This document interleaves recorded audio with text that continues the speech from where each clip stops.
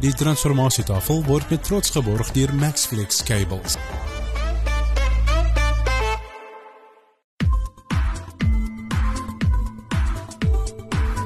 You are listening to the Transformation Table, where we talk about God's business. I say good morning, everybody that's listening in this morning, especially the guys on the Zoom group that's joining in, got up early this morning, and a beautiful morning this morning, a nice spring morning with the freshness in the air. And also welcome to the people that's going to listen to the podcast later. We hope you enjoy this discussion that we have between us and among us. Yesterday morning when I was praying for our Zoom meeting for this morning, and I don't know if you guys remember, 2 weeks ago we had Johan Lowe with us, and we were discussing education, and we touched on a point of entrepreneurship or self-employment and the education to take us there, and discussing community development. And Freek, you actually started it this morning already, working in a team and the everlasting value of what we do, or what God does for us. And yesterday morning when I was praying about it, the Spirit laid a word on my heart that I want to just quickly share with you before we kick off, or in kicking off. And it is so much in the beginning, in Genesis, where we read Genesis 1:26, and you all know the story. But then God said, "Let us make man in our image, after our likeness, and let them have dominion over the fish of the sea, and over the birds of the heavens, and over the livestock, and over all earth, and over every creeping thing and that creeps on earth." So God created man in his own image. In the image of God he created him. Male and female he created them. And God blessed them. And God said to them, "Be fruitful and multiply, and fill the earth, and subdue it, and have dominion over the fish in the sea, and over the birds of the heavens, and over everything that moves on earth." So in that short, 3 verses, God mentions twice, have dominion. And that's a directive. Then I just want to quickly go to Genesis 3, verse 17. Sorry, verse 18. This is now after Adam and Eve have sinned. "And thorns and thistles shall bring forth from you." Sorry, my apologies. 17. "And to Adam he said, because you have listened to the voice of your wife, and have eaten of the tree of which I commanded you, you shall not eat of it. Cursed is the ground because of you. In pain you shall eat of it all the days of your life. Thorns and thistles it shall bring forth for you, and you shall eat of the plants of the field." And then I just want to finish off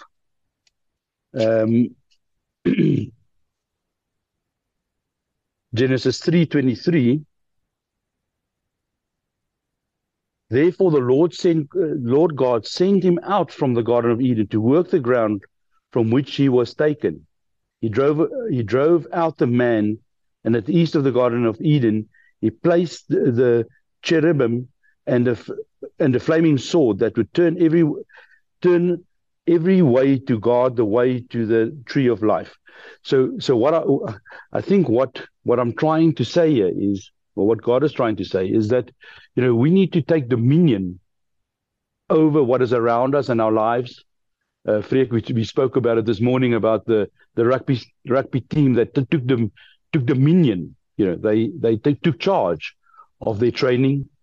They took charge of the circumstances because they wanted to become. It is a team, but in the individual, each one of them made a personal decision of taking dominion of their own lives to become a Springbok rugby player. Somebody else cannot decide that for you. You have to do it by yourself. So, because my question is that we had 2 weeks ago with Johan, and that's what I want to discuss this morning. And Peter sent me a very interesting message last night. Peter, and as soon as I'm done here, I'm going to ask you if you could read that message for us that you sent me, if that's possible, please. Because it's interesting. It's interesting that what I got yesterday morning and what you got for this morning is so in line with each other without discussing it, But I believe that for community development, corporates is not gonna do it. Big business is not gonna do it. It is gonna do the financial input, which is a big part of poverty, is because there's a shortage. A certain part of poverty is because there's a shortage of finances, and I believe that the change will be from small entrepreneurship. Anything good starts small, but from entrepreneurship, and the question for today is, how do we develop an entrepreneur? Because my belief is entrepreneurs get developed at 10 years old, not at 30 years old. It is something that happens in your heart that makes you think about things like that. And that is my question for today. How does a young person take the authority, take the dominion serious? And Peter, that's why it ties in with what the message you sent me, because it's not authority per se. It is influence. Influence. Thank you, Peter. And what's the difference? What is the difference between influence and authority? But how do we motivate? How do we get the young people enthusiastic about this? And I just want to add one more thing. I see on the Time to Rise beautiful videos of young people that's excited about the art and all those things, and that is fantastic. But we live in a country where the wealth is under the ground. We need to mine. We need to work. It's an instruction, the dominion over the plants and the fields. So, mining, agriculture, those are the things that is going to be the core of the business. We need to develop a lot of technical entrepreneurs as well. So that's just my thought. Peter, if you don't mind, can I ask you to just share with us what you sent me? Sure, I'll do that. Community transformation. If we look at the faces on the screen, they are very varied, and our backgrounds and our purposes are varied. But what unites us, one thing in common, is Christ. It's because we are Christians, disciples. Now, having said that, community transformation is about Christians. Community transformation is about Christians. Let that sink in. It's about Christians in church, in business, in government, local and national, in education, and in media/entertainment, having real influence and giving God a face in their part of the community, like Joseph did with Pharaoh and like Daniel did with Nebuchadnezzar. They represent God. They bring wisdom. They bring character, core values, and they bring spiritual awareness. They are ambassadors of grace and exercise influence, not authority. God places these men and women in positions of influence so that they will interact with other God-placed people of influence. Jesus gives them grace and a love for the community. And the Holy Spirit gives them wisdom and the right words to say. And that's pretty much what I sent you. And I have a last one I want to add. Until the pain of seeing the community unchanged, until that pain becomes more than the fear of moving out of your comfort zone, nothing will change. Amen. That's for sure. So just like a rugby game, I think the ball is now being kicked into the game, and we can get into it. So guys, please put your hands up if you've got something that you want to communicate. And Peter, you brought the interesting part of it. Atman, you deal with a lot of the pain of and the consequences of our communities that is broken. So I would like to hear what your thoughts on that is. Aloysius, you deal with your community. What are we doing? What are we doing in the communities to develop and reduce this pain part? And then I'm going to also ask it, Umbeno, just think about it a little bit if you don't mind. You know, Umbeno is an industrial guy, engineering guy. So Umbeno, maybe some thoughts from your side.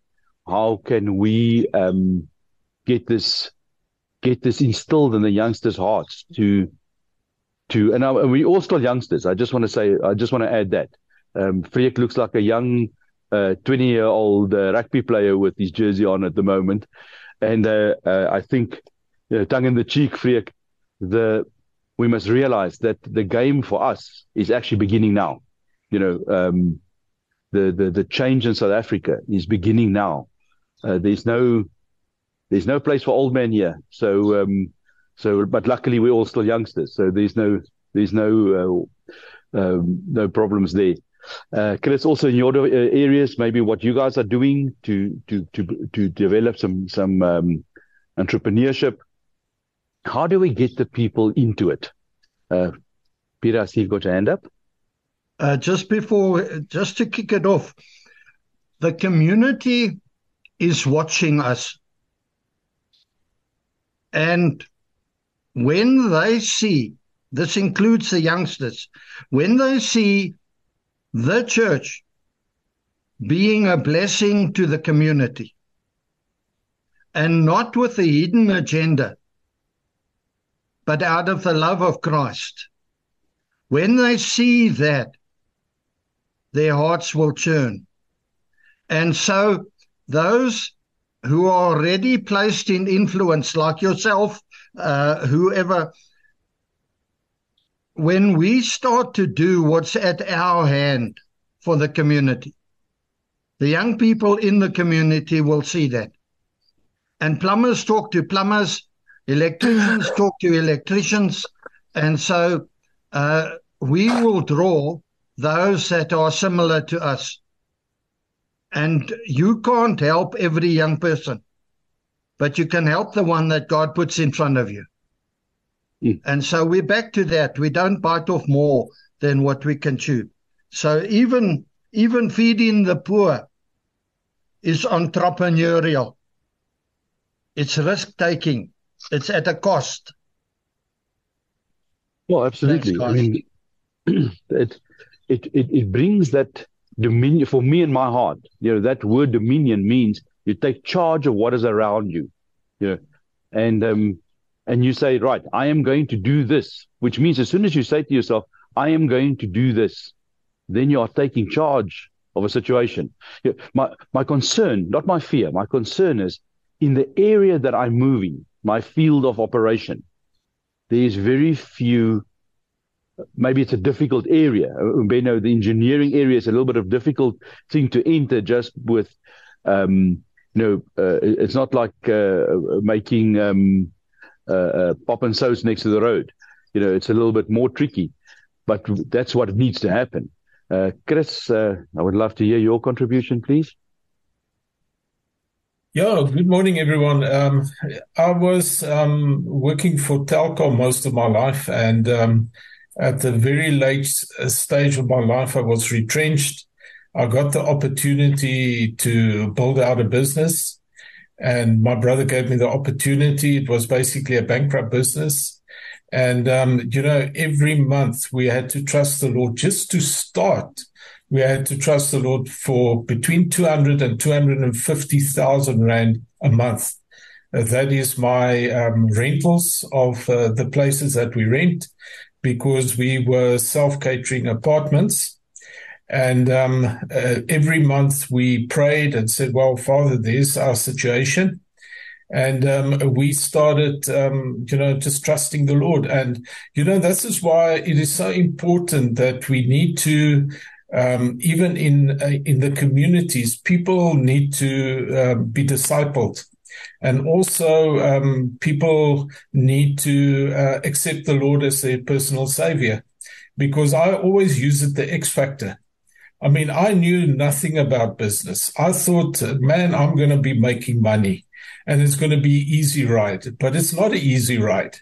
There's times that it is very, very difficult, and you have to trust the Lord. And that's where the X factor, the Holy Spirit factor, comes in. I can tell you, I can write a book of how the Lord provided for us. I mean, there was times that in the beginning that I drove from the complex and I thought, where's the business going to come from?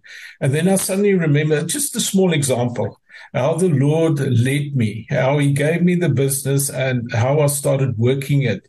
And then I drove back. I forgot something at the complex where we were having the business. And there a guy was standing. He was from, I can't remember, it was this parcel company. And he was standing outside the gate. He said, don't you know somebody that can give us accommodation? I forgot something, but the Lord sent me back. And there the guy was standing. I mean, our busy season was from, December till about April. And then May month comes, smack bang, there was nothing. And I can still remember the one day Charmaine was working for us. She was doing the admin. And my wife and myself said, well, there's nothing business coming in. We've got an empty calendar. We had between 12 and 19 apartments that we had to fill up every month. And I said, well, let's just go to a movie and, go and relax.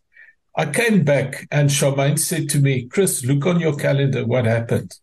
It was fully booked. Telkom booked us out. And so I can tell about testimony after testimony. That's why it's so important that we need to tell the people, give them hope, and that is Christ, lead them to the Lord and disciple the people. And entrepreneurship is discipling. I can remember years ago working for government departments. And I'm not saying Jewish people mustn't get involved with government departments, but you hardly ever saw a Jew working for government. Never. There was one or two of them. What did the Jew do? They called it Lubinsky and Sons. They started a lawyer's firm and they built it out. And that's why the scripture says a good man leaves an inheritance for his children's children. Not for his children, for his children's children. We should be developing a community, a country where people will be leaving an inheritance for their children's children, where they will grow up in business. They don't have to go look for jobs. The job has already been created for them. So, we're living in exciting times. And I believe with time to rise and the atmosphere that's going to be cleared, believing for a new government, there's going to come hope to the people. And from there, we're going to really start building our communities, because people, they're looking for somebody to do something for them, where they should be doing something for themselves. But there's going to come a time where people are going to say, listen, let's help these people. Let's disciple them. The ground is ready for real entrepreneurship. And I'm not saying that we mustn't do it now. Now's the time to do it. But I'm just saying, as we develop in the future, we're going to really see entrepreneurs coming to the forefront. So I'm busy with with our area. They asked me to become the leader for the Overberg.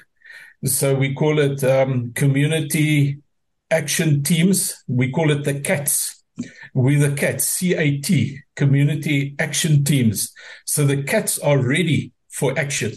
Okay, that's from my side. Die katte met die dik sterte. Awesome, Chris. It is so true. You know, that, Freek, I don't know if you remember when we started Transformation Table, we had a couple of talks, quite a few intense chats about entrepreneurship. And one of our friends, Willem, made the comment, and it still sticks to me.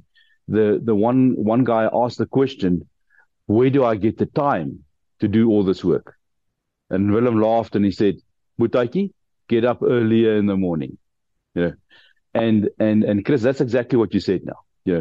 Get up early in the morning and get instructions. I can also write a book about how many times we thought things are not lekker. Yeah. And it's a bit of a joke in our house. Me and my wife also work together. And one morning my wife said to me, can you please pray that we don't get so much business? Yeah. And I said to her, yeah, it's like praying for it not to rain. I cannot do that, sorry. But I'm not, we must be very careful, because it could be a difficult discussion to have, because otherwise it could sound like you're bragging, and that is not the intention here. You know, it is a case of we need to share this information, that if you want to get things done, hook up in the morning early, plug in, with the source of wisdom and knowing what needs to happen. Absolutely, that is such a critical part. Aloysius, I see you had your hand up. Are you still wanting to contribute? Menzo, yes. Good morning. Just some heads up. We will need the older people for wisdom and guidance, yes, and the young army will go forth for the soldiers of the Lord. Yesterday, I had an interesting meeting with Public Works, which was very early in the morning, and I found out in that meeting that our young business people and entrepreneurs had a big problem with banks to finance them.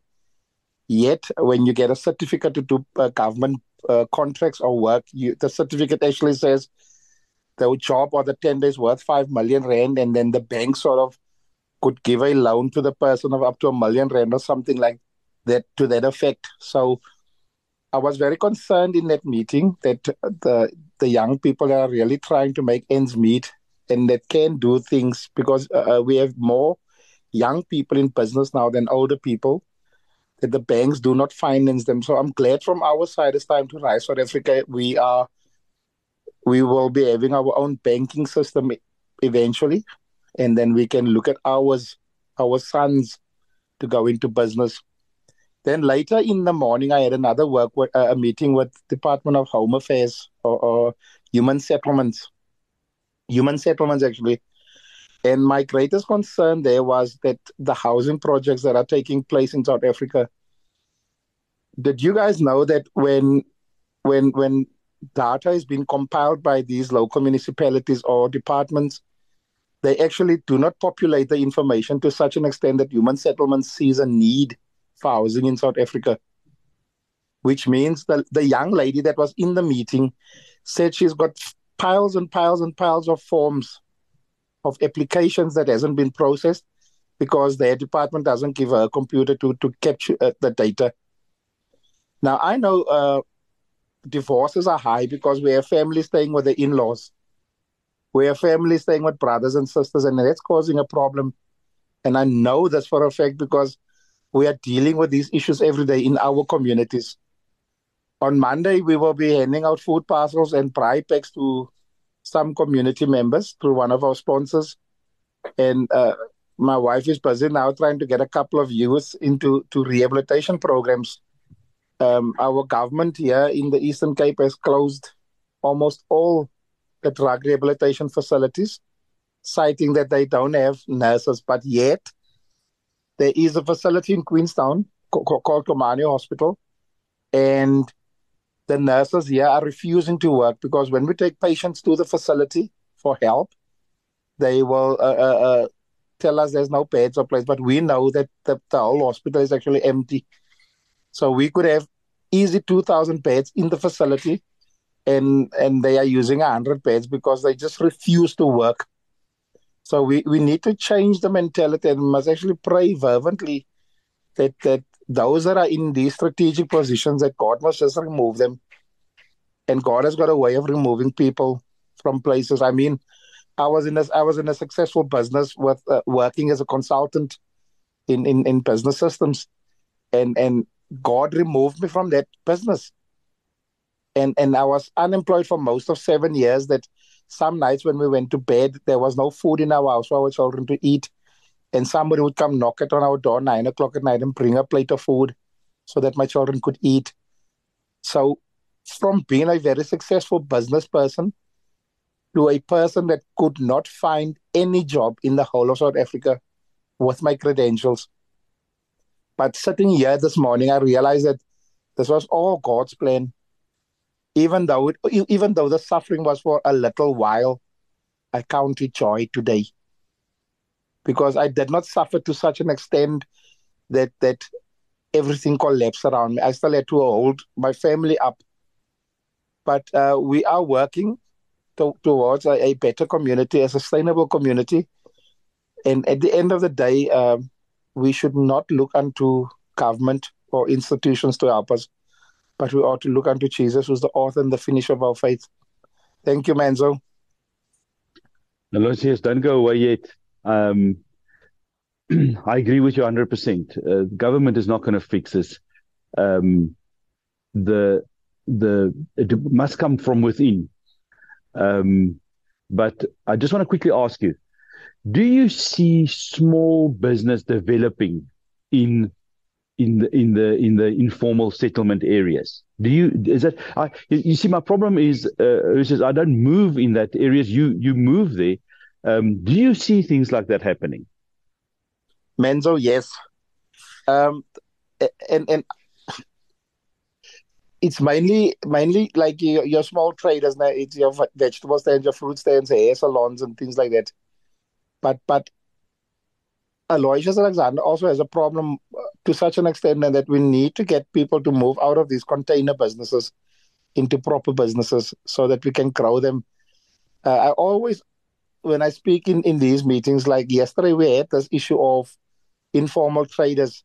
Yes, they are the heartbeat of the economy, because a fruit and veggie stand person goes to the market and buy 10 boxes of fruit and vegetables to go sell in the morning. Now, if you have 20 of those, you have a good flow of fruit and veggies in that segment. But I would still want to see them get into proper type of mall settings, like at the taxi rank. Let's build something proper instead of have containers or zinc structures. I know it's informal, but we need to also change the directive and the mindset of how our businesses should operate. In the so-called colored community where I live, there is almost no entrepreneurs. There's almost no informal trading rank in the taxi rank area, in the mall area, which is in town. So we also need, like in the bigger cities, in your communal areas, you have a small mall setting, small shopping complex. Now we don't have that in Queenstown. So everything happens around town. We do not have your boy that can cut hair on the corner here in our suburbs. So there's absolutely no development in Queenstown in that segment. I hope that makes sense, Manzo. Thank you. Yeah, so I've got one more question, and I see lots of hands up, so please forgive me, guys. Do we see any other small business developing other than um, trading in little bits of food, a little bit of personal services like hairdressers and stuff like that? Do you see anything? Have you seen something that really you walk past and said, "Yo, that's clever"? This guy's doing something cool. Nope, nothing. Yeah, that is the part that worries me. Yeah.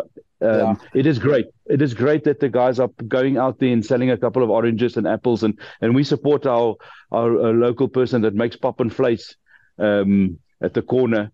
Um, um, but Umbeno, I'm just wondering where's the guy, Yaku? You guys in your area, you produce if I remember a feed for animals. Where's the entrepreneurs on the smaller scale of things? We have decided. Here's a interesting point. Me and my wife had decided that the dog food that we buy for our Alsatian, she's not enjoying it, and I'm not sure how good it is. So we started making, our own dog food for our protector, our puppy, and it brought a whole bunch of questions to my mind. This could be a business, because when we started doing the research, we realized you can actually do it for a really good price. You can really make some good food. Then, long story. I don't want to go too far. So I've got lots of hands up. I can't remember who was first. Atman, were you first, and then Peter, and then Chris? Am I right? Then Freek, then Umbeno. Okay, sorry guys. Okay, Atman, so you first. Hi, morning, guys. Oh, yes, ladies also. Sorry. Can you hear me properly now? Yep. Okay. Yeah, I'm very excited. For me, it was a challenge here in our communities. I don't want to tell you about our communities. Most of you know exactly how things are going here in the Cape Flats. And for me, it was like, I get to nothing, what I'm going to do. And things are starting to happen now because of our faith. And I started, because of, Menzo mentioned it, because of the hurt and the pain of the people. They let them stuck. They cannot stay for long in a job. They don't even start entrepreneurship or something because they are so hurted and angry for the things that happened to them in the past. So I really equipped myself to start to help this kind of people. But now we needed a place where we can train them.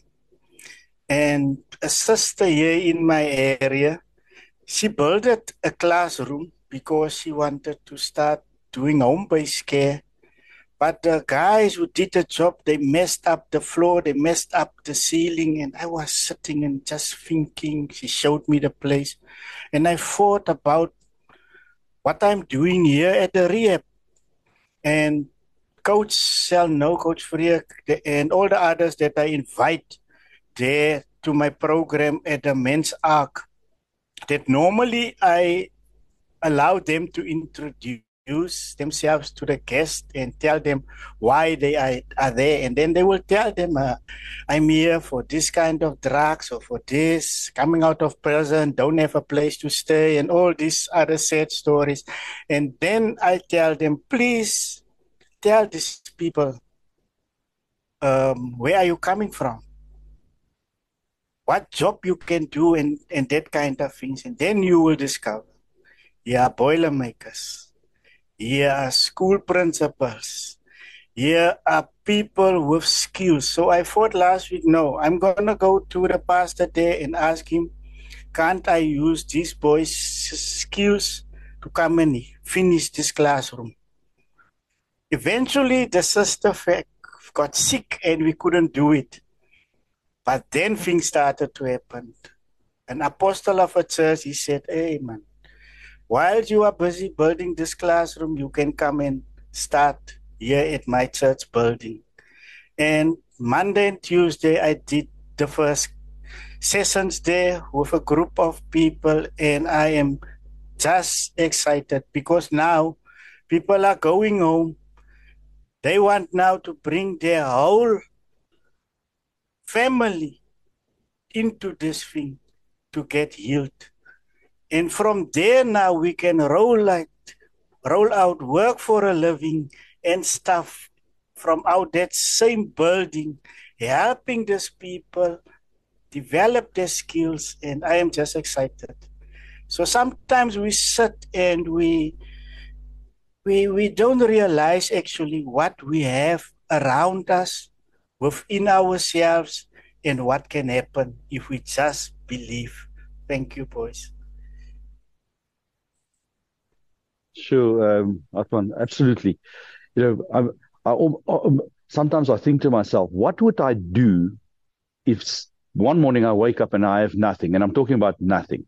You know, do I have the money to get together a broom? You know, I think one can start a business with a broom or a rake. You know, you don't need to borrow money from a bank. I think one can start really small, and I think that's where a big part of the problem. Don't underestimate the small beginning, the small start. You know, enthusiasm and a small start is all you need. That's all you need. Who was Peter? Was it you that you had? Okay. Yeah. Aloysius' point. Now he needs to get those guys into bigger premises so he can grow their business. They can grow their business. The bottom line of this interaction is the 5 players, the community pillars, networking, the Christians within each pillar,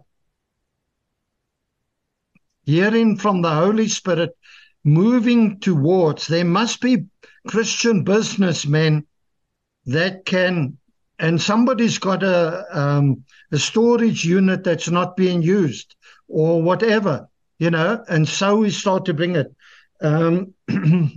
We mustn't lose sight that this thing has to happen across the board with all the 5 players.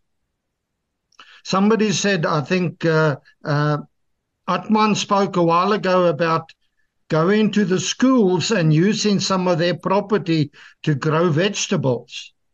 And then some of the farmers or business guys could get seeds. And so they start to network. And that's what it's all about. The whole ark concept of God is that all the players are in this thing together. There's no spectators. Everybody on board is employed. The second point, how do we get them involved? We have lost the art of apprenticeship. Yes. An apprenticeship comes at a cost. And so for us, it's for those business players, it's going to say, listen, come here. I'm going to teach you and I'm going to help you to help you. But you got to help you. You know, so the apprenticeship. The last point, and I'm sorry for taking up this time. One of the biggest businessmen I've ever met is a guy called Eric Tocknell. He's the man who brought Wimpy and Golden Egg and all those things into South Africa. Now he is in Hillcrest, and they have got a huge human settlement outside of Hillcrest. And hulle was brandarm. And he and a couple of his influences went into the village. They got the go-ahead from the political headman in the area, and then they started to call meetings. And they said, right, people in the settlement, what have you got in your hand? And guys came forward. And this one said, well, I've got a trailer. That one said, I have a gift. I can sell ice to a snowman. That one said, I can organize transport of any size. And so it went on. Then he found a woman that all she could do was sew these black rugby shorts. That's all she could do. But she didn't have a sewing machine, and she didn't have cotton, and she didn't have material. So that's where Eric left the meeting, and he went to Game. Hillcrest been in Natal, KwaZulu area. He went to Game. Game said, listen, we will sponsor that woman with X amount of machines and material so that she trains up 10 others like herself. And then we want you to get the guy who can organize transport and the guy that can sell, and let's get them together. And Game said, we will buy as many black shorts as you can make and deliver. And if you go now to Hillcrest, to that settlement, it's not a human settlement, man. It's a thriving city. And it starts like that. So the networking is critical to us. Thanks for the time, Chad. Peter, exactly. Why is it that the clothes that we're wearing, if every one of us on this group and everybody listening to the podcast, take your shirt or your underpant or what you're wearing and see where that was made. That was not made in South Africa. I bet you there is a very good chance it was not made in this country. How difficult is it to make clothes? How difficult? I've made clothes myself. My mom taught me how to use a sewing machine when I was young. You know, my brother was a fashion designer. He made beautiful clothes. It is a skill set that you need hands for. And we all wear clothes. I've not it's been a long time since I've seen somebody walk around in the street naked. Everybody's wearing clothes. Why are we bringing our clothes in from China? It's madness. Freek, you had your hand up.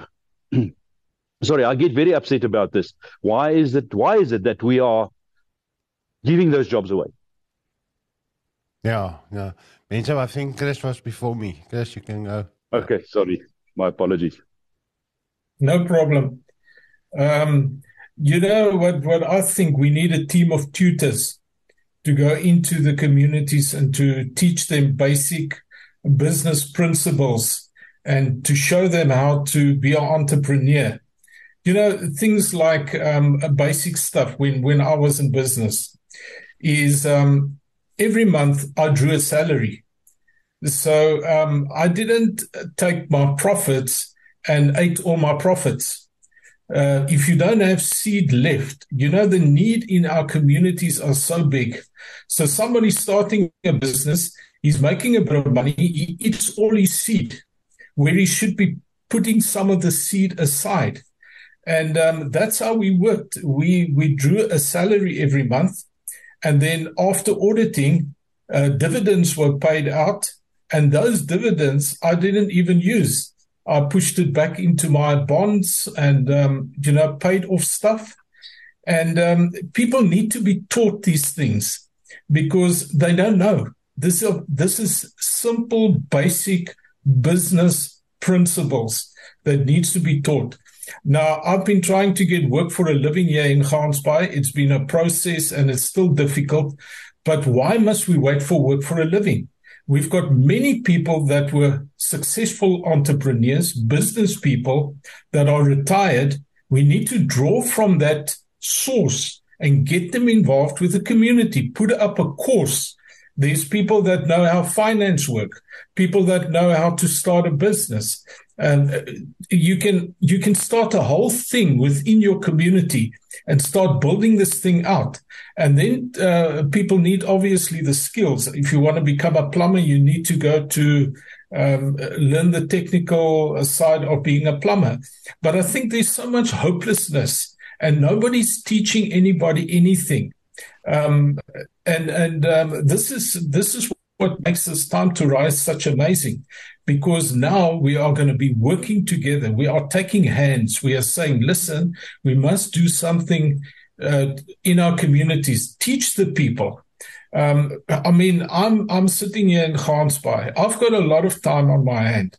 I'm well established. We've got a business. We've got a self-catering place, but I've got time to invest into the community, and that we have to start awakening this. There's people sitting here that has been lawyers. They had their own business, and they're just sitting soos 'n eil op 'n kleid, jy weet, they're just waiting for something to happen, and maybe money is going to come. Some of them are falling into depression because they're not doing anything. So this is important. We need to get a team of tutors and go into the communities and teach them the basic skills of business. That's just from my side. Okay. Chris, that's a beautiful. You just opened up something in my mind here. You know, we need a development team, a road show, a truck with a little plumber shop in it, a little electrical shop. Remember, I'm technical, so that's the way my mind goes. A little lathe. I can tell you, if somebody will be able to use a lathe safely and produce something that's useful in 20 minutes, there is something about the way your mind and your hands work. I can tell you in 20 minutes, if you are going to be able to do a certain practical or technical thing. And Peter, you put a beautiful thing down, the gift of apprenticeship. You know, is that the word you used? The gift of apprenticeship. It is a gift. One forgets that apprenticeship is a gift. It's not a nuisance. It's not I remember being the older guy in a training session not so long ago, and there was a young, very bright guy, and we were talking about. I was telling them about apprenticeships. You know, apprenticeships 30 years ago. Chris, you might remember being an apprentice at Telkom. The old guys bullied you. You know, you had to make the coffee. You had to do lots of things that was unpleasant, but that's how they got you into it. And this guy was telling us the story that the older guys were forcing him to make coffee and you know, they would send him around to do things, you know, nonsense things. And he said, and he went to management and he stopped it. And I said, young man, you stopped your gift of apprenticeship. You stopped those old guys teaching you. You have destroyed yourself. You have not gained anything. You have damaged yourself. You know, and Peter, you said it. The gift of apprenticeship comes at a cost. Yeah, but that word, gift of apprenticeship, is a strong word. Freek, go ahead, please. Yes, I was driving a few years ago when we stayed in Pretoria one day, and there's a Christian radio station, Impact Radio, and the ad came on saying these words: "Your vision is our passion." And immediately I was thinking, well, Father God, what is your vision? That we can be passionate about your vision. And not with any hesitation. I think it was like it just came straight to me, Christ. It was just Christ came to me. Father, what is your vision? What do you want to see in us as your children, your church, your body? And it was straightforward, Christ. I want to see Christ in you, the fullness of the man Christ. And that's why the fivefold ministry is there to give us a backbone, to help us to become of service, and to be built up in our faith. And I saw a video yesterday on Facebook, and I just want to show you a short clip of this, of a little boy. His name is Luan. It was just before the Springboks played against the All Blacks on Twickenham. And I hope it's going to work. Just give me a sec. Just hear this guy speaking to this boy, and the response from this boy. See, look at his eyes, and just see what he's passionate about. Moet Luan, was jy excited? Wie speel môre? Ja. Boris van Zeeland, dit Suid-Afrika. Alright, ken jy die manne? Ken jy die span? Ja. We gaan sommer by die All Blacks. Wie is die statte? Die statte is de Groot en de Marx. En die hakker? De hakker is de Rinkels. En die flanke? En die flanke? Sankai en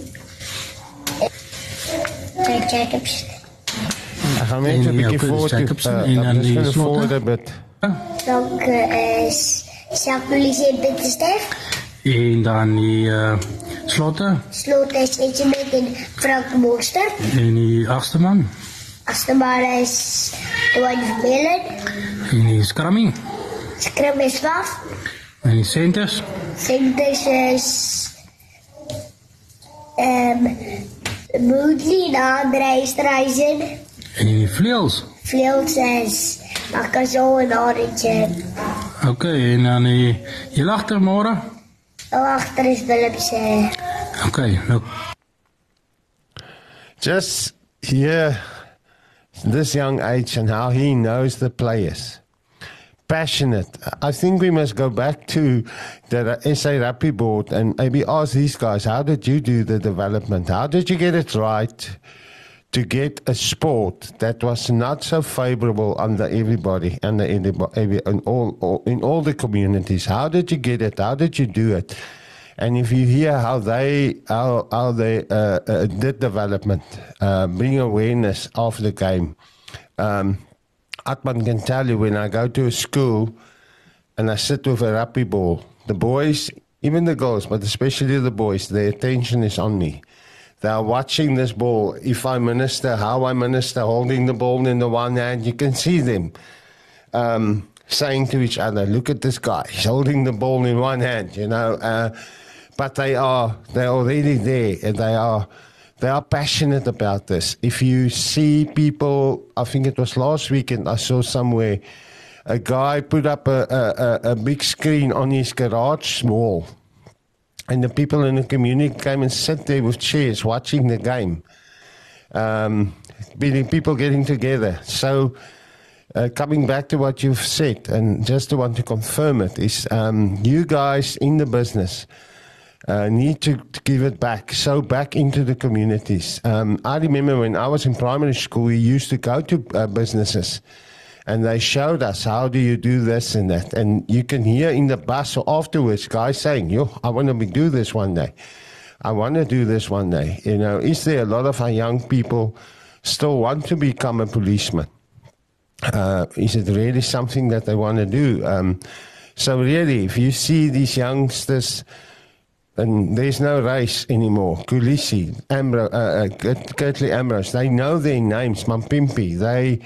It's their role models, it's their heroes. So if we can get passionate about the Lord Jesus Christ again as his children, as his body, wherever we go and raise him up after Fiji won against Australia, the first thing that captain said, in front of the whole world watching, I want to give glory to our Savior, the Lord Jesus Christ. That was amazing. So we need to actually go and learn from the world. How did they do this? How did they get this right? Getting something that was not loved by everybody to a place where it's so youngsters are so passionate about this sport. So yeah, I just wanted to share that with you guys, or with us. Thank you, Freek. Benno, I see you had your hand up. I hope you still want to contribute this morning. The voice of the engineers have to be heard more often, I think. Freek, yes, if I understand you correctly, what you want me to do is, from an engineering perspective, just talk about entrepreneurship. I jotted down a few points, and to me, entrepreneurship starts with the youth. Many of you have already mentioned that. I have yet to meet somebody, especially at the high school level, a child, a student, a scholar, that doesn't have a passion already for one or two, and sometimes three things that they would like to become one day. it is now the opportunity of identifying that passion or that direction in their life where they want to go, and give them the tools and the education of how to become them. What we have to understand, however, is that not everybody are entrepreneurs. There are people that will be followers like scientists or researchers. And I want to give this example. Some years ago, we as a management team in Armscore decided to identify managers and individuals that would prefer to stay on their specific task, especially engineering task. And there were a number of people that said, don't bother me with management issues. I want to sit behind a microscope. I want to sit behind my machine. I want to do a scientific job and leave me alone.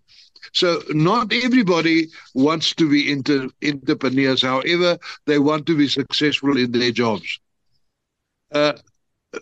Once that's done, we need to be educated. And I think that's where the role where we have to come. All my children became entrepreneurs. And it came through a lot of motivation, a lot of exposure to different disciplines in engineering, or not only engineering, all fields of life, so that they are exposed to these areas in which they think they have a passion for, and go and see what it's like. And every one of them identified an area in which they want to specialize. And today I can proudly sit back and say, all my children are entrepreneurs. There's not one of them that's working for a salary. A salary, yes, which they pay for themselves, but they are all entrepreneurs. They run their own businesses.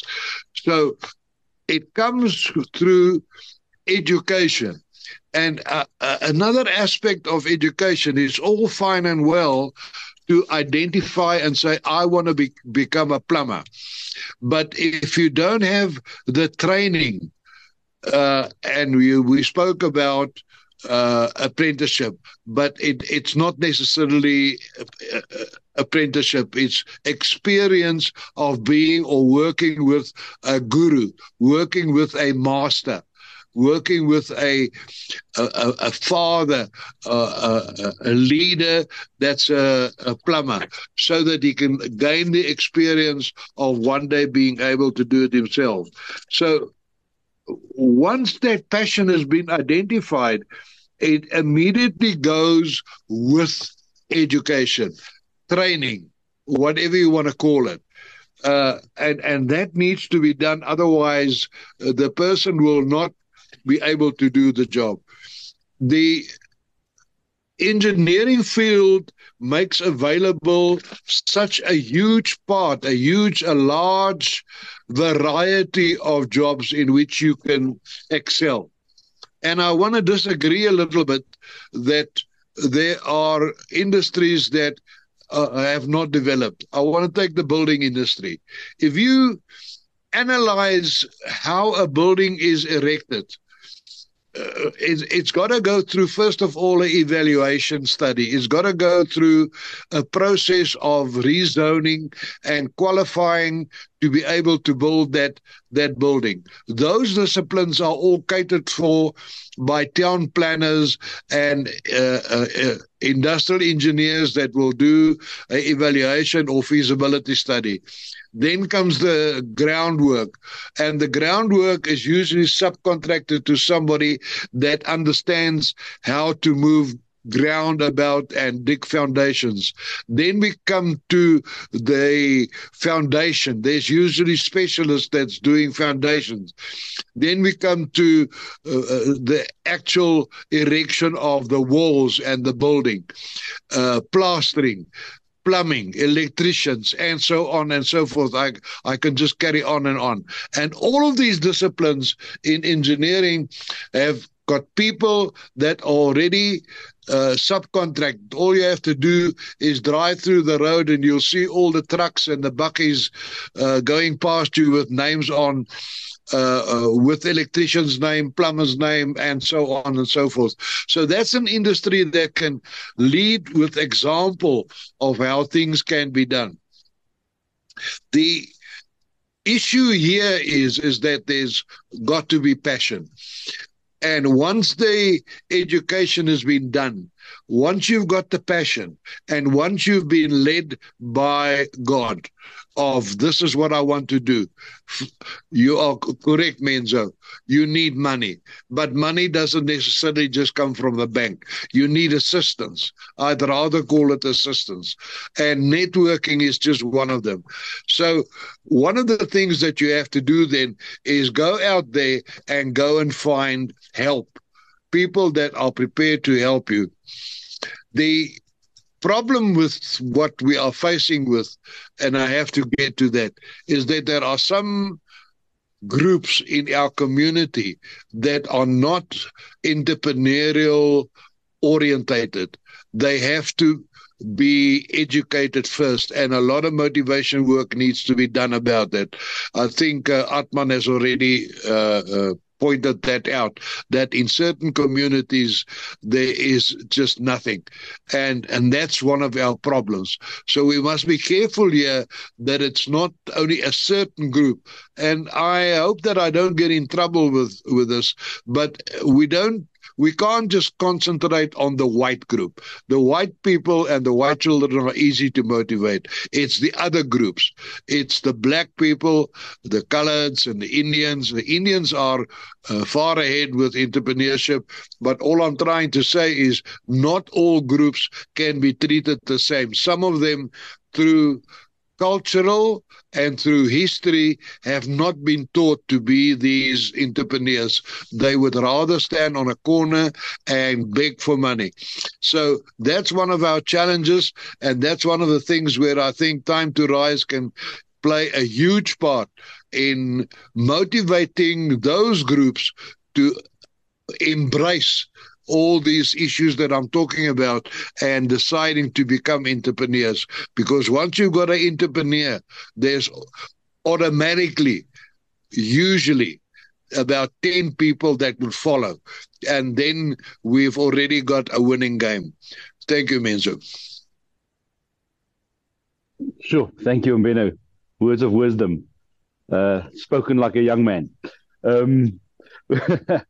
Mbeno, yes, absolutely. And I think the important thing that you're actually saying, Mbeno, is that it is not that the other groups are not capable of picking up entrepreneurship. It is the case of you sit around the table as a youngster and Sunday lunch or Monday morning breakfast, we discuss these things. Mbeno, you're talking about your kids are all entrepreneurs.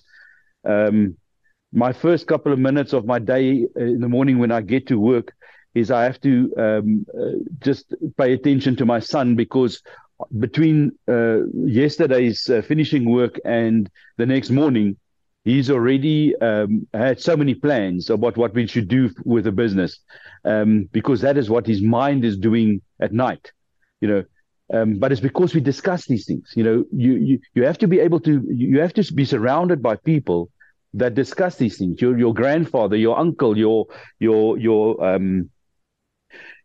mother's sister. Whoever has got interesting things that they talk about influences you in a certain way to think differently or think in a certain direction. One of the most successful entrepreneurs that I know is my niece. She's got a hairdressing salon. She makes a lot of money, and they love it. She's passionate about it. She enjoys what she does, and she's very good at it. So, we're talking about plumbers. I met. We were talking about it last night. A plumber that has got 5 holiday homes, so it is easy to look down on a plumber. But I know plumbers that's very successful, not only financially, but also business-wise, very successful and happy with what they're doing. So don't, and I think that is one of the challenges that we've got. Our society, if a man wears an overall, they look down on him, and if a man wears a tie, he's the big man. But it's a massive mistake to make. I know lots of men that wear overall during the day that does very well for themselves, and I'm not only talking money. I'm not talking financially. I'm talking about joy in what he's doing, happy what he's doing, teaching the people around him. A guy that enjoys what he's doing teaches the people around him automatically. It happens. It is almost, can I be naughty and say it's like a disease? It's like a virus. You pick it up if you're around a guy that enjoys what he's doing. Because you see his happiness, you want some of it, and you learn from it. It is how it works. So absolutely, it is the exposure you have, and Chris, that's why your idea of the roadshow or the teaching show, letting the youngsters have exposure to something that they're not familiar with. Is where we can get create the passion for doing this. Chris, you've got your hand up. Yes, I just want to share something. Lastly, it was about a year ago we had to install a new gas geyser. So I had this young chappie coming. He's probably about 20 years old. He's just got his papers now for residential, for a COC. So because we've got a guest accommodation, it is commercial, so he hasn't got his papers for it. So he was like really downhearted. So I said to him, listen here, this town is growing. They're just busy building our hospital now. There's people coming from all over the place to build houses in Gansbaai. I say, listen, you're staying with your parents, undercut everybody. Don't even make profits. Go and hand out flyers. Tell people, listen, I'm around. I want to come and do your gas installation. And just go for it until they come to know you. Then you start lifting yourself. Then you start making your profit. Then you start employing people. But in the beginning, bend over backwards and just do everything with a passion. There's a lack of these installers in this town. We had to get somebody from Hermanus to come and do the geyser. So I'm just saying, so important what has been said, a passion, and see that there is an opportunity. This guy has got an opportunity, and he must take hold of it. It's going to probably take him 2 or 3 years of just grinding it, meat grinding it. And then he's going to see giving a good service, undercutting everybody. I know a friend of mine that came back from America. And, on the back of his car, he went and started a pest control business. He undercut everybody. He went to restaurants. He worked in the evenings. Today he's got about 4 or 5 bakkies. He doesn't have to work. Everybody's doing the work for him. He just organizes it. So there is ways of doing things, but you have to have a passion for it. Like this guy just started in the back of his car. So I just wanted to say that as well. So there is such an opportunity for our people in this nation to make it in business. But we have to tutor them. We have to get teams of people together that can show them. And we have to let our passion for business rub off, like you said, with a virus. Dit moet aansteeklik wees. Yeah. I thought I'd just share that. Thank you, Chris. It is that thing, you know the famous saying of, it's not what you know, it's who you know. It is not true. It's not what you know. It's not who you know. It's who wants to know you. If you build yourself a name, if you go and see a customer, you have to sell yourself.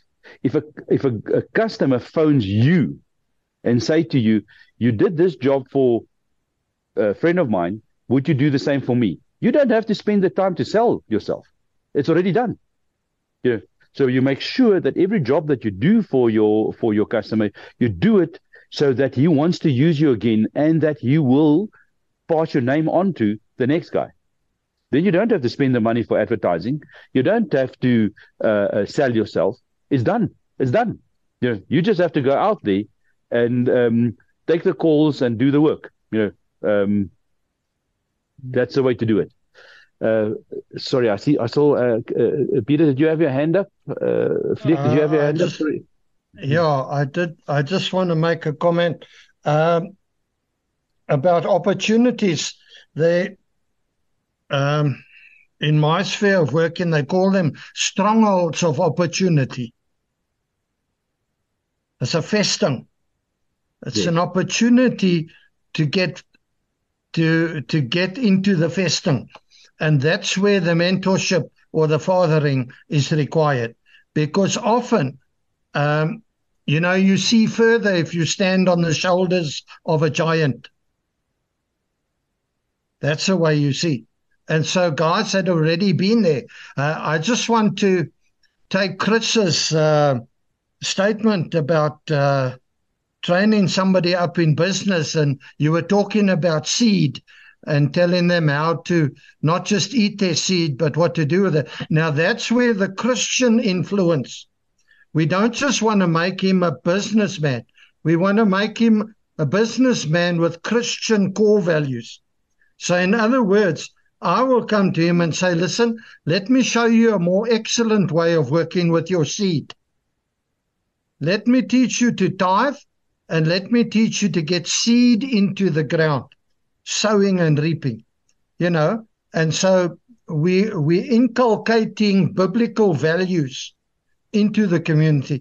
And then my last point is your roadshow directly to the schools. There's huge mileage there.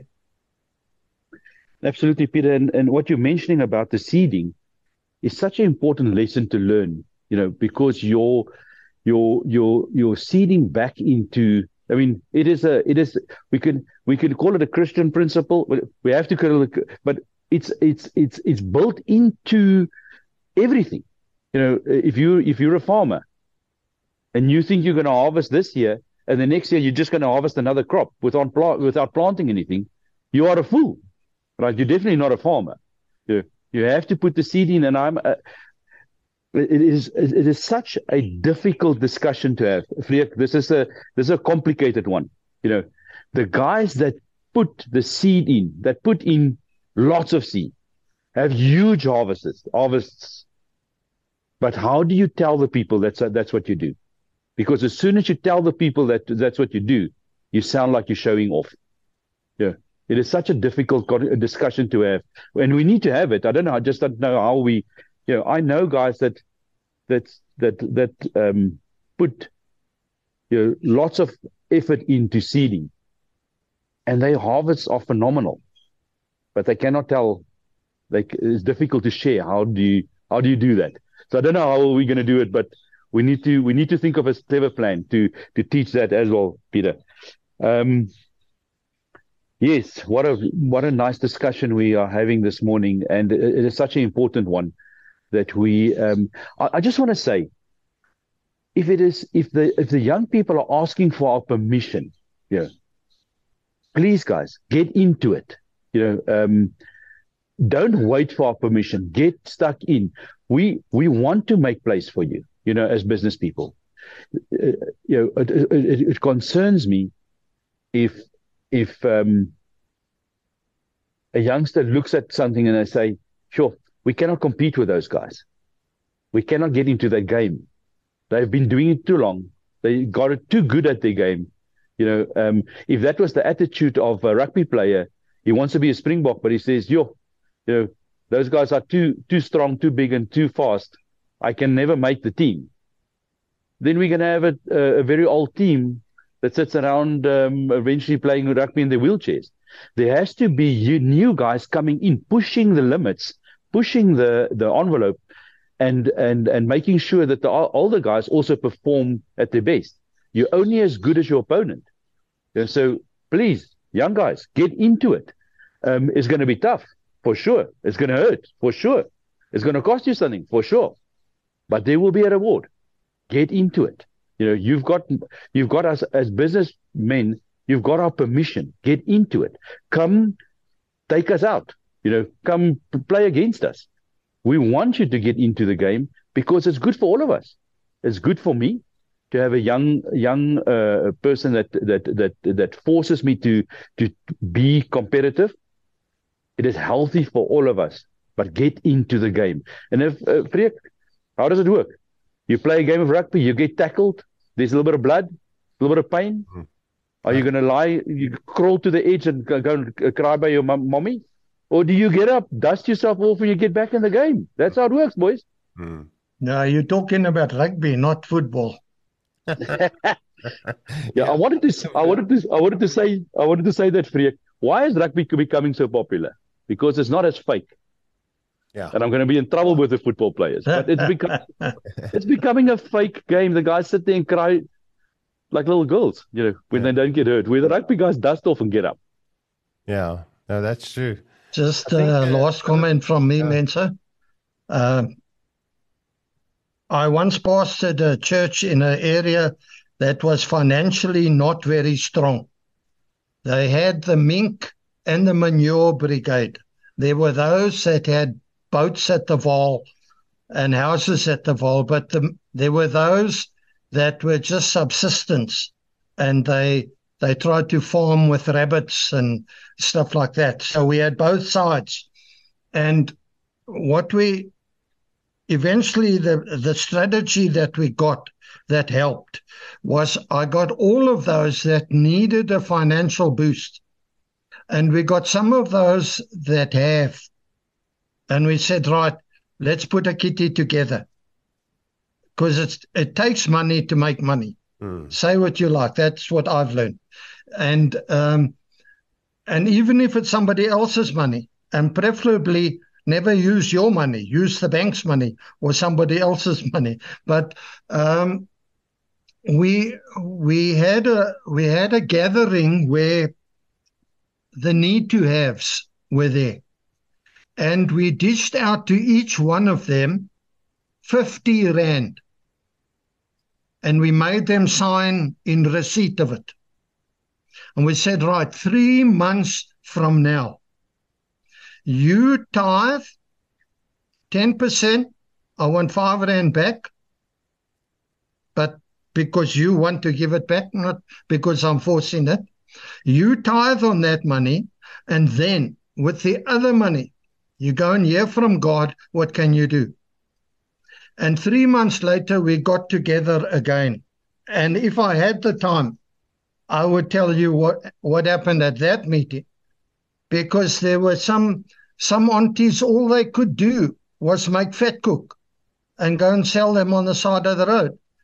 But out of that fat cook, they bought more fat cook and more fat cook and more fat. And then they had to put up a second table. And then their friend had to come and help. And you see, and so they came back at the end of 3 months. And there was some of them, it's absolutely the gelykenis of the talents. Some of them came back and they'd eaten their seed and they had nothing. And I suppose that's always going to be like that. We've got so many seconds in the day to use. How many do we just waste? And any farmer will tell you, you do not eat your best seed. You sow your best seed. And that's what your harvest is. And so some of them came, they had done so well out of that little 50 rand. And then we repeated it to, there were other not-haves and not-haves. And over the period of 2 or 3 years, this place changed. I'm not saying it's perfect, because you always got those that will eat their seed. But in general, the whole temperature was lifting, and nothing breeds success like success does. And so the word of mouth started. You know, you want to attract Springbok followers, well, let the team win. Mm. You want to lose followers, let them lose. That's it. Mm. True. You know? And in Christ, we are more than conquerors. Amen. And we've got to remember those values. I want to close with this scripture in John 1, chapter 14. It tells us that Jesus came and dwelt amongst us. Now, Jesus in your street, Jesus living in your neighborhood, do the people in your street, the company next to you, Mensa, do they know that Jesus lives in your company? Can they come on a Wednesday and listen to Gideon's talk? You know?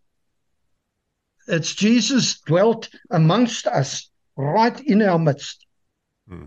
Thanks, guys.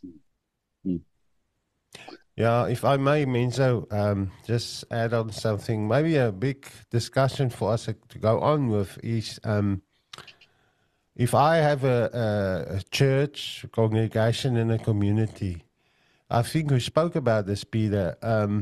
I can't see how those buildings are standing closed in the day, during the day.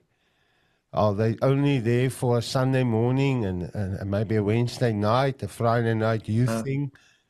Those buildings must help. That's where it must start. We must draw them to the church with that and give proper training and we must use that buildings. If we can get 24/7 already doing it. You know, we heard Atman saying a pastor came and said, use my church while you're waiting for Correct. And it's already making a difference now there. So we need to get, especially if you hear the millions of rand people are paying for buildings and putting up these big buildings. It looks like shopping centers. That place must work. You know, I'm, God willing, going to start now in Oudtshoorn prison with training the guys up in podcasting, how to become a podcaster, creative camera training, because this is my passion. But there's so much. I shared a short video on Facebook the day before yesterday, of a few seconds, a few minutes, not even a minute, about a guy who said he went to prison eventually for 15 years for stealing a chicken. And the judge sentenced him. Now, there's a lot of comments around this thing and rude comments and swearing, but this is how we're going to draw them in with this type of thing. In not almost 2 days, it's almost got 100,000 views. A few seconds of this guy's testimony in prison, standing in his overall. And people are watching it in their thousands. So, we need to get, if you know somebody, Peter, or we know somebody that's already doing it in some out of their church, helping the youth and that, how to start your own business. We need to encourage pastors and that to start do that. They have to become community centers. That's it. You see, the church is church-centric. The church is at the center of the church's world. And they need to become community-centric. Yeah. The community must become the center. When the community sees that the church is the center, they will come to church. That's true. And so, I've done it all my life, is a church without walls. We did Alcoholics Anonymous, Gamblers Anonymous. We did St. John's Ambulance. We did SADC, Depression. We did all of those things. Come and do what you do. Use our building. You know, and we looked for creative things. Who is in our area? Jesus in our street. Then we started to put adult basic education together for the domestics in our area. And then we found that there were a lot of mothers that were unmarried in our area. And so a whole thing grew out of that. And a pregnancy crisis clinic grew out of that. And but it's just a building. The church is the people. Yeah. And the people have to become community-centric. That's true. That is the huge paradigm shift. Yeah, if it's that is the huge paradigm shift. Yeah, if it's just a building, close it. Ask yourself, if you've got a church building in a community, a congregation, if your doors were closed today and you can't go on with your services, will the community miss you?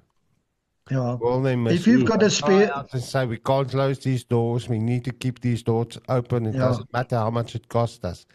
Need to search on the inside and say, are we really focused for the people outside, or is our outside? Let me push it to the limit. If you've got an extra room in your house, go and pray and ask the Lord to send somebody that needs to know the love of Jesus. It's comfort zone, you see. It's comfort zone or community zone. Yeah. The two cannot be together. It's one or the other. Maybe you must just get it on the podcast, because we're going to go for hours now. This is a big thing. Yeah. It's a big subject, and it's an important subject, and I love the way that Peter summed it up. Church is church centric, but we should become community centric. That is the thing, because the wealth in the church needs to be spread, and I'm talking about the wisdom, the skill sets, the know-how, the authority, the influence, and that's the influence. The influence. That's the influence. If you come with authority, you're going to pick up fights. Yes. Okay. I hear you. Influence. The wealth of the influence, the wealth of the wisdom of apprenticeship, right? Because apprenticeship, you quickly think apprenticeship is something that somebody that has got a spanner in his hand, but apprenticeship is everything. Everything. Journeyman. So, yes, journeyman. Yeah. Yes, Journeyman. absolutely. Journeyman. Yeah. It is such a beautiful word. Yeah. A journeyman. Yeah. And maybe we should explain that one day. How do you become a journeyman? A Christian journeyman. If people follow you, will they end up closer to Jesus or further away from him? Enough. Sure. So, yes, thank you very much for the discussion, guys, ladies. I think that this discussion needs to be, we need to have this discussion over and over until there's everybody has got employment, employment or employing people. Are you gonna be the guy that reads CVs or the guy that makes up a CV? But yes, thank you very much for the nice discussion, and we will continue this. This is not even the kickoff yet of the discussion. This is just the preparation of what needs to get done. We're not even in the dressing room yet. We are preparing for what's going to happen. And if you follow the trend of what we've been discussing, we had justice last week and Johan the week before. It is all the same thing, And what are we going to do? What is God going to do to get us out of slavery and poverty? Yeah. And remember, we had a long discussion about slavery for a number of weeks, which needs to end. Chris, you remember at the 300 meeting, set my people free. Set my people free. You remember that, Chris? That was powerful. I got goosebumps when I just say this again, and I remember what happened in that meeting. When So thank you very much for this discussion. Thank you for listening to the Transformation Table, where we talk about God's business.